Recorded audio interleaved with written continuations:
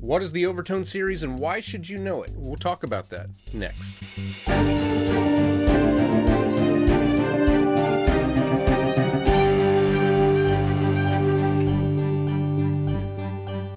And hello, welcome to the Musician Toolkit. This is episode 7. My name is David Lane, and I'm glad to be with you today.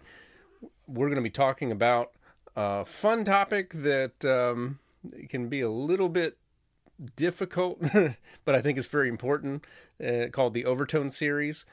And before I talk about that, I just want to say briefly that you should check out Fonz if you are not a client already, and if you have a teaching studio, or if you have any kind of business that involves scheduling and billing with one-on-one or small groups. So that could be just about anything. I've been using them for months, and it gives me more time to focus on things that don't involve admin. And you can find that link in the show notes. And so I would encourage you to go give that a try. There's a free trial period, and you can see if it works for you. In the previous episode of the Musician Toolkit, I was talking to Federico Pavetta about jazz piano. And in the middle of that, we were talking about voicing chords and why, it doesn't sound good to choose chords in a closed position. That is to say, root, third, fifth, all within an octave, stacked in that order. If you're playing it really low on the instrument, low on the keyboard, and, the phrase came up, the Overtone series. And I actually perked up when he said that. And it's something that I've thought about quite a bit over the years. I haven't really talked much about my background as a performer, but, I'm a pianist, but I used to play French horn. And French horn players are always thinking about the Overtone series. I'll talk more about it a little bit later, but the Overtone series is actually the main reason why French horn players will all tell you, and anybody who's ever tried French horn will tell you, that it is the most difficult to play of all the brass instruments. It has nothing to do with anything else, not to do with the mouthpiece size, not to do with any other aspect other than the Overtone series, and I'll explain more when we get there. So this is a subject that it seems like it always comes up in lessons. I always find a way to get to it with every student. And when it happens, I get excited, but also slightly anxious. And of course, the reason I get excited is I just find this whole subject fascinating. And I get anxious because I'm not positive that I'm explaining it 100% correctly. And I need to make that disclaimer. I'm not a physicist. I've never properly studied acoustics other than what I've read from books and a few lectures that I've listened to.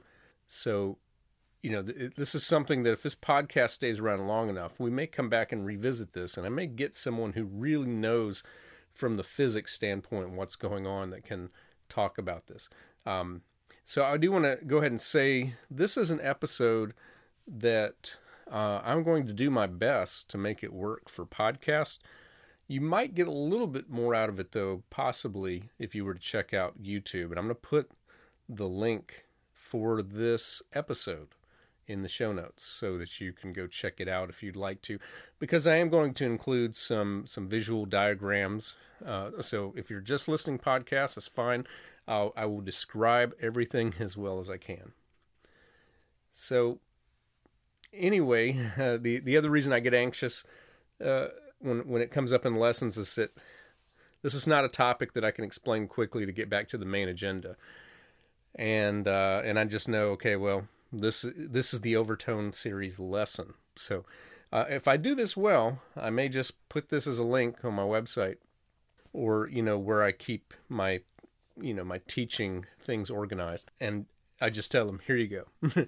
Go ahead and check that out. Let's talk about it later. Just see if you have any questions. Okay. What am I talking about? I'm talking about something that exists in the world of acoustic music, and it's called many names, but it's most commonly known as the Overtone series, and it's also known as the harmonic series. So, if what I talk about next causes you to zone out with some boredom, just know that by the end, we'll go over how this can be accessed in instruments and how understanding it can make you a much better improviser, composer, or arranger. And again, all of those are among the 20 tools of musicianship. So as best as I can explain it, let's talk about what it is. All right, before we go on, I need to confirm that this is something that happens on acoustic instruments. That is, instruments that are produced with strings, your breath, or some other physical element, such as a hammer or stick, as opposed to purely electric instruments, like a digital keyboard. An electric guitar is an example of something that has the same physical mechanisms as its acoustic counterpart. The only difference is that it requires amplification, but because the physical method of making the sound is the same as an acoustic guitar, it works on both electric and guitar, and similar, what we're talking about, the Overtone series. So it's easiest for me to explain all of this by using a piano keyboard, but I'll explain how this works on other instruments as well by the end. So on a piano, again, I'm talking about an acoustic piano, not a keyboard. I'm going to play an A2 for reference.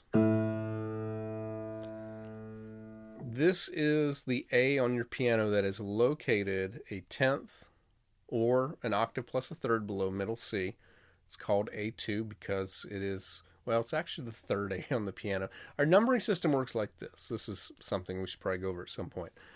If you go to a full-size keyboard, you are looking at A sharp or B flat, and B0. And then you get to the first C. The C begins an octave number, C1, and it goes through B1. I'm choosing A. This could work on any key. It works better with keys down low, but I'm gonna choose A2 because I can actually do the math on this. And yeah, sorry, there's a warning. There is some math involved. I'll try to make it as painless for you as possible. So, once again, I'm going to play the A2. Now, when you hear that, how many different sound waves are vibrating? If your answer is 1, then you answered a different question. The question you answered would be, how many sounds do you actually hear? And 1 is most likely correct, unless you have an exceptionally resonant instrument in an acoustically rich room. But the question that I asked was, how many different sound waves are vibrating? And the answer to that is a lot. In fact, it might be an infinite amount. The sound waves get smaller and smaller, and not only that, but they get fainter and fainter. And it's for this reason why the overtones you don't hear them so well in a very high frequency. Okay, so what you're actually hearing when you play that A2 that I've played a couple of times, you're hearing what's called the fundamental part of the pitch. So that is the fundamental. If you were to play a sine wave, that is something that is synthetic and completely stripped of the quality of resonance, you would hear this note played like this. It's a razor-thin sound. The reason it sounds thin is because, in this case, the fundamental note is actually the only sound wave that there is. So there are no overtones with this sound. This is just the fundamental. It's just a single sound wave as it is. So resonance is what we call the richness to a sound. And it comes from the presence of overtones along with the fundamental. So let's talk about what are overtones. When an acoustic instrument makes a sound, or it sounds a note, you hear the fundamental note. But there are many other sound waves for other notes that are vibrating. We don't hear them unless we isolate their frequency, something I'll get to in a moment. But they add the richness to the sound. So here's where I'm going to give you the warning again. Here comes the math. Overtones exist in a relationship of frequency times partial. So that would be F times P. A partial is simply what we call each note in the overtone set, and including the fundamental. So the fundamental of A2 is 110 hertz. It's just a way of measuring the sound frequency. And so we call that F times 1. So it's F1.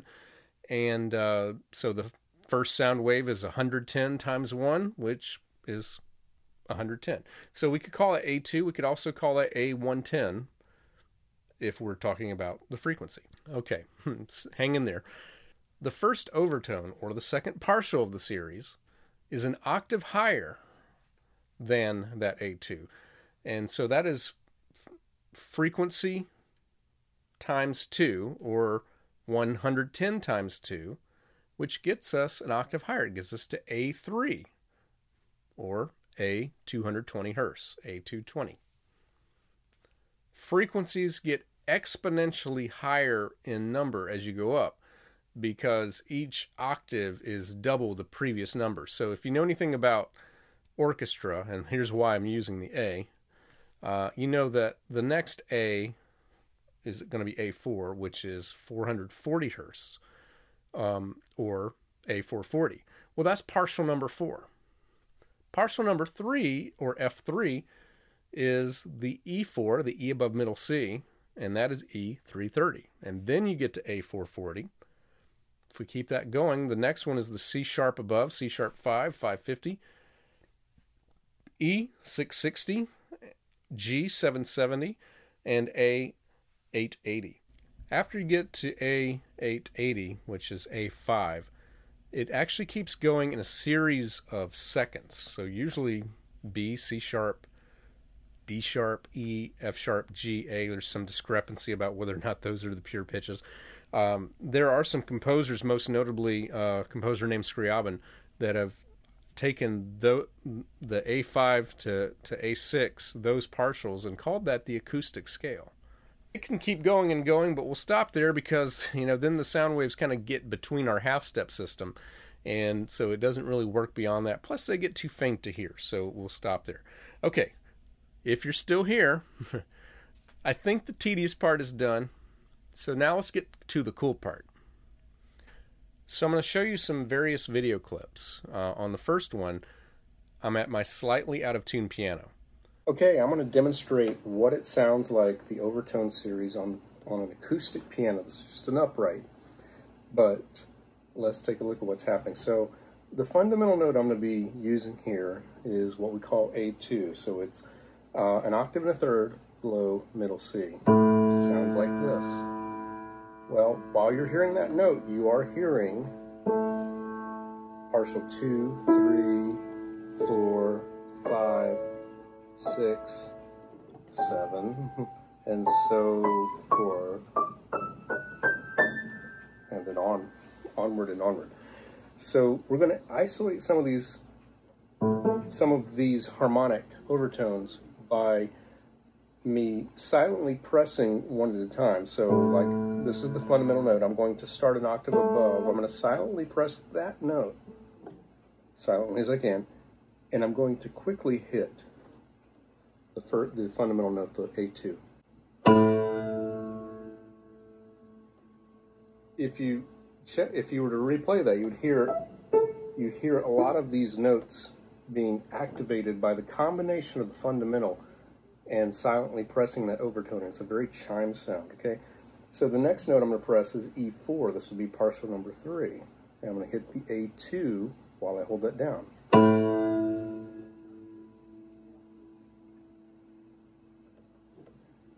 There's a bit of a chime on that E, and you can hear a faint bit of the next note, which is partial number 4. This is the A4.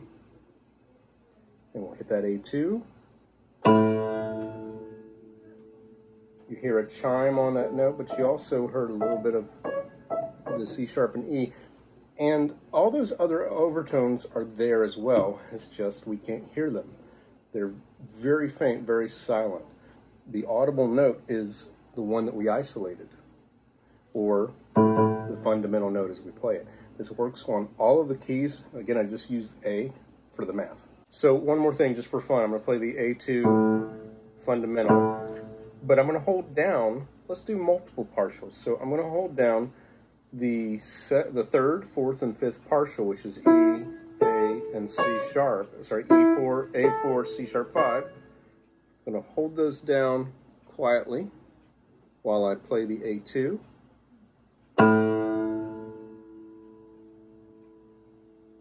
All three of those notes are chiming, and I also heard a little bit of the next partial, which is the E5, going as well.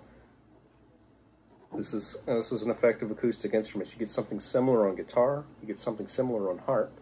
Any instrument that's plucked or hammered will give you that same effect.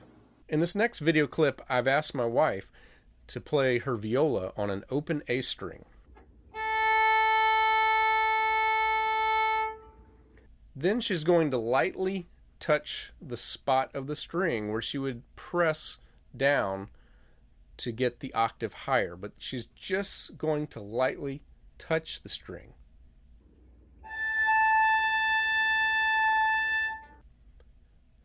And notice that sounds like the actual pitch that she would get if she pressed fully, but it's not a full rounded version. It is sort of a half version of itself. It doesn't have the richness. It's just kind of like a ghostly sound. Then I'm going to have her actually move a little closer to the bridge and play what would be a perfect fifth above the string. So this is on her A string. This is where she would play the E above. She's going to lightly tap it.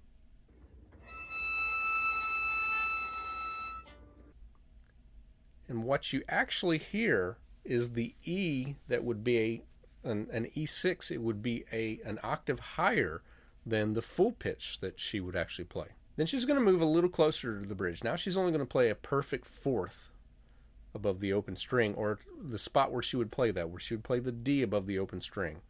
But she's going to lightly tap it.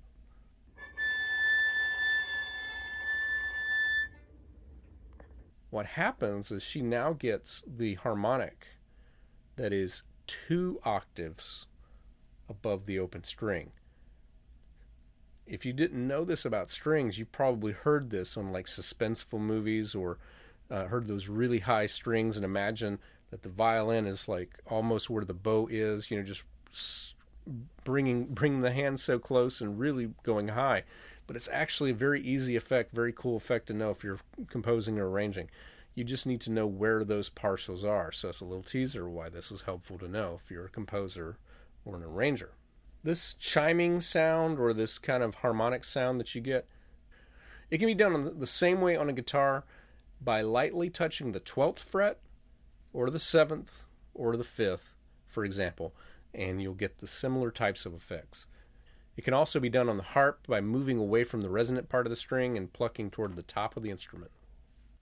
I want to talk briefly about brass instruments. So the Overtone series is what makes playing on a brass instrument even possible. You only have 3 valves, and there's a limited number of combinations as you can put them down, and yet you have to move across, for most good brass instruments, 2.5, 3 octaves, sometimes more. A very good horn player can play usually about a 4-octave range. They have to be able to do that through combination of lip pressure to achieve the next overtone of the series. This next video is of Harlan Feinstein, who is actually a past guest of my other podcast, Life in the Pit. He plays multiple brass instruments, and I asked him that my preference would be for him to demonstrate this on French horn. So he's going to show you the various notes that can be played without pressing any valves.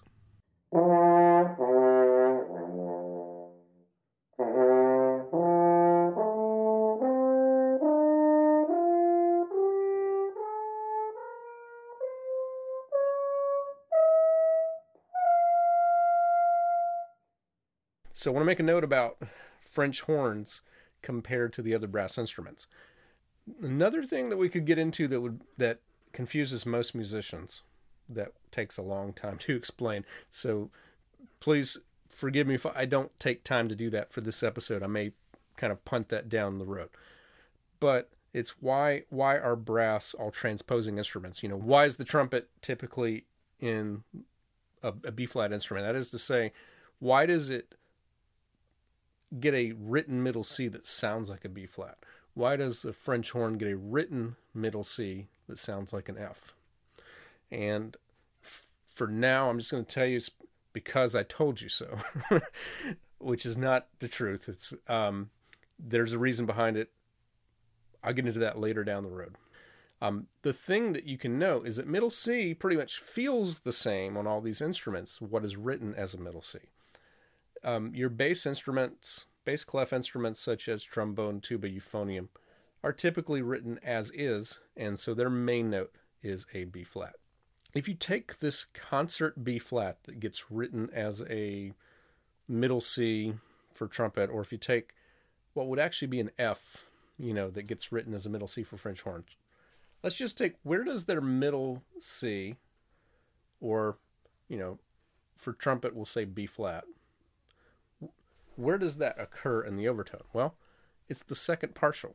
It's the first overtone that they could get from the lowest note they can possibly play in first position or with no valves.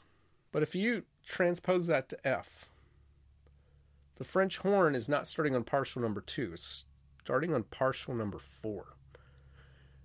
And the thing, that we haven't really pointed out that's obvious is that the partials start off spread out way apart. Your lip can very easily find an octave and then a fifth and a fourth.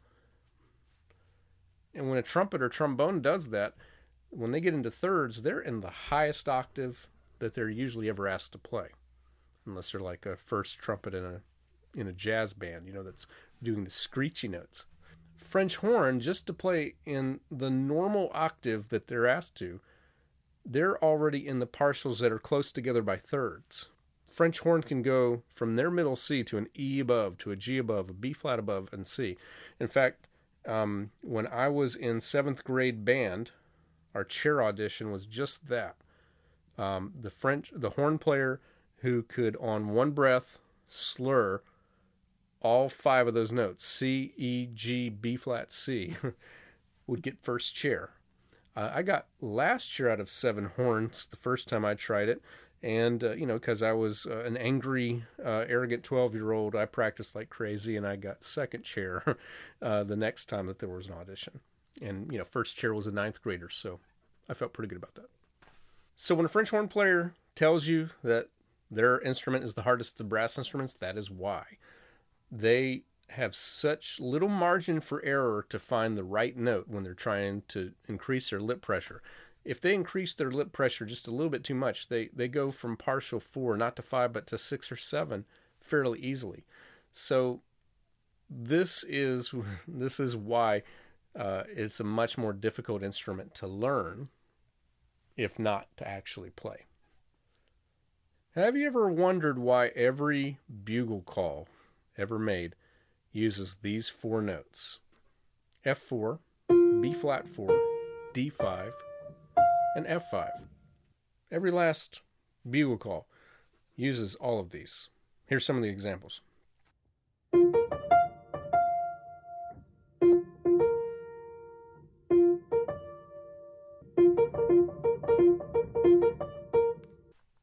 And that's it. It's just those 4 notes.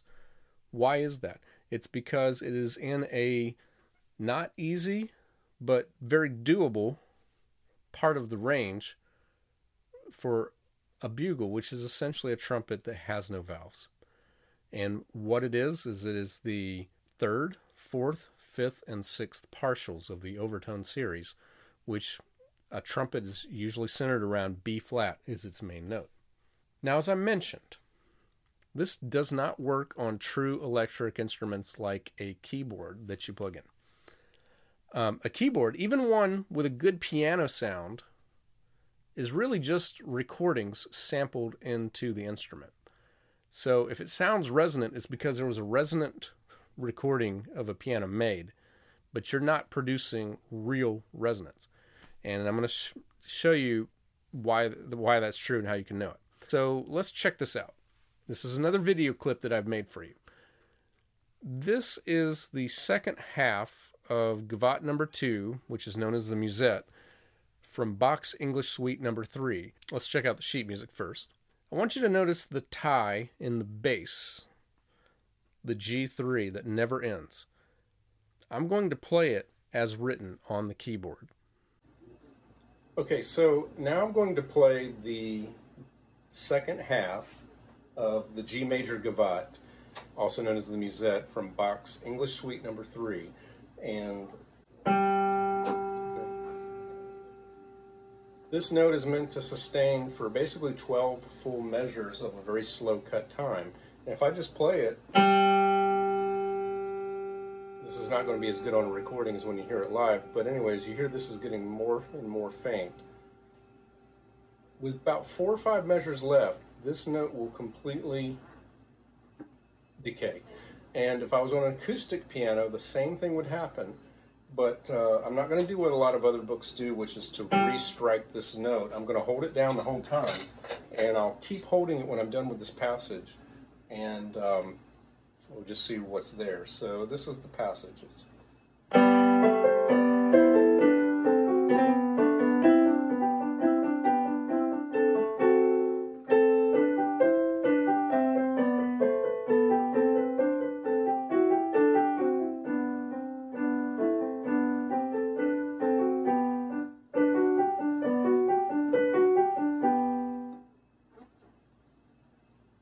If you don't hear anything, it's because there's nothing to hear. The sound's all gone. That G decayed just like I said it would. And all the other notes that I played against it, it didn't matter. So at the end, I'm holding on to the G3, but the sound is all gone. The fundamental sound of the G3 dies halfway through that passage.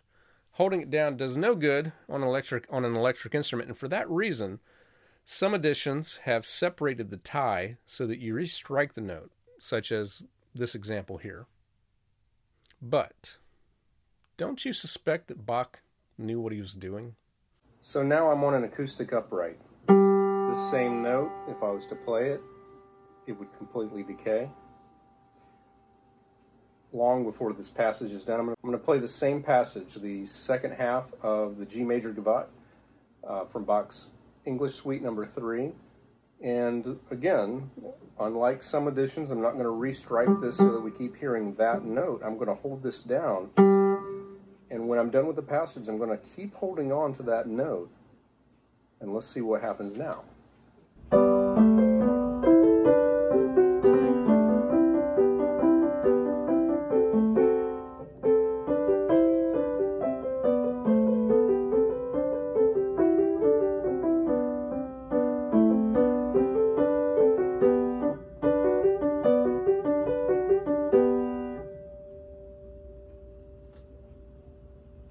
You hear it? It's those notes chiming. The fundamental, once again, it disappears long before the passage is done.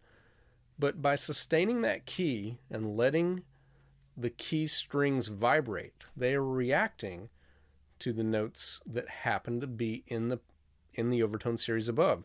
Partials 2 and 3, the G4 and the D5. And by the end of the piece, those are the notes you hear, not the G3 that you started with. It's a really cool effect that just, it doesn't work on an electric instrument. You must have an acoustic piano to play this piece and get what Bach had in mind when he wrote it. All right, let's talk about how knowing the Overtone series improves your composing and your improvisation. Past couple of episodes, we've talked about playing with a lead sheet. So when it comes to either playing from a lead sheet and choosing how to interpret the chord symbols, or if you're making up your own music through composing or improvisation, it helps to look at the model shown by the Overtone series. So let's look at it again. Look at just the first 5 partials, something that you could play with 2 hands. The distance between partials 1 and 2 is an octave. Then you go up to a 5th to partial 3, then a 4th, then a 3rd. The partials continue in thirds before they progress by seconds. If you have a piano or keyboard handy, and I'm also going to demonstrate this here for you, you can do this yourself. Play partials 1 and 2 with the left hand at the same time as you play partials 3, 4, and 5 with the right hand. Let's listen to that. Isn't that a rich chord? part of why it's so rich is because it's including partials of the Overtone series without a break. So all those notes fully complement one another. So what does that tell us about creating chord voicings? Although every pitch has its own overtone series, the fundamentals that start in treble clef are increasingly too faint in volume to do much with. So we generally start from a low register. If you go to a piano and play around with intervals at the bottom octave or two, so literally like the very bottom, nothing sounds good between two notes. Not a fifth, definitely not thirds. The one exception is the octave. The octave sounds great in any register. Once you're past C2, the second C on the piano, you can try a fifth, then a fourth. Once you get past C3, you can now go to thirds.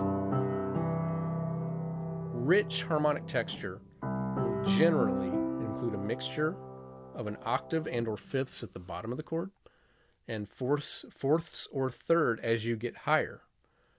Densely harmonic structures like ninth chords and upward will usually be added to seconds, but always in the upper register. Now, you don't have to start every chord with an octave or even a fifth or fourth. You can start on any partial you want, and then you can go out of order with some of the notes. You don't have to start on partial number 1 or 2. There's nothing wrong with the traditional chord of C, E, G from bottom to top in thirds. However, because of the overtone series and resonance, it will sound much better if you do that on C3, which again is an octave below middle C or above. And it's notable that it sounds good, but it's just not nearly as resonant as the open voicing that you get when you start at the bottom.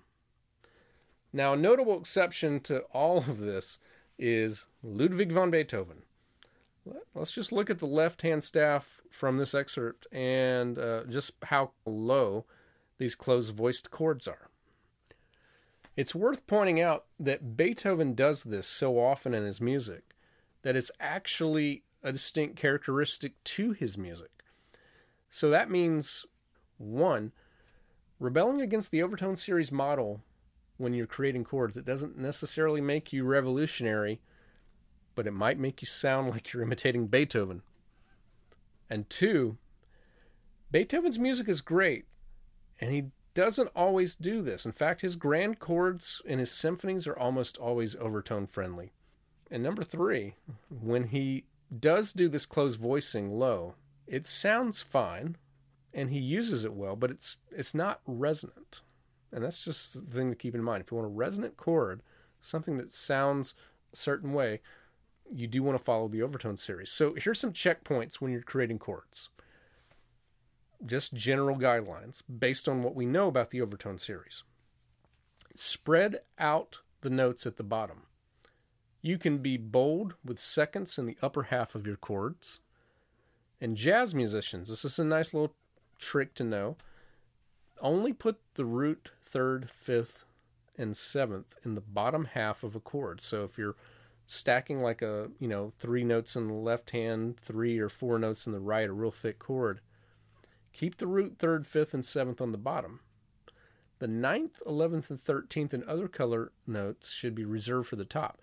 And when you do an arpeggio run off of those thick chords in the upper register, focus on those color notes as being the ones going up and down on those runs. Leave the main notes of the chord, the primary notes, which jazz notes also call the fundamental notes, at the bottom if you don't want this to sound too vanilla. If you arpeggiate those notes, it just doesn't sound so good. And this is probably another topic for another time. Okay, I know this is a confusing topic for many, and I don't know that I've made it any clearer. I just know that I've tried. Send me a message or comment on any post on social media if something specific needs more clarity. And if you'd like to check this out as a full presentation, as a video, if you're not already on YouTube, I do recommend that you go check that out to just see some of the examples. And that's going to be it for episode number 7. I have a really fun interview that I'm looking forward to sharing with you next week. It's kind of special to me personally, and really, really looking forward to that next week. So I hope you'll come back and check out episode 8 when I premiere it next week on February 13th. Thank you. Please share this episode if you got any value out of it. And please tell your friends about this podcast.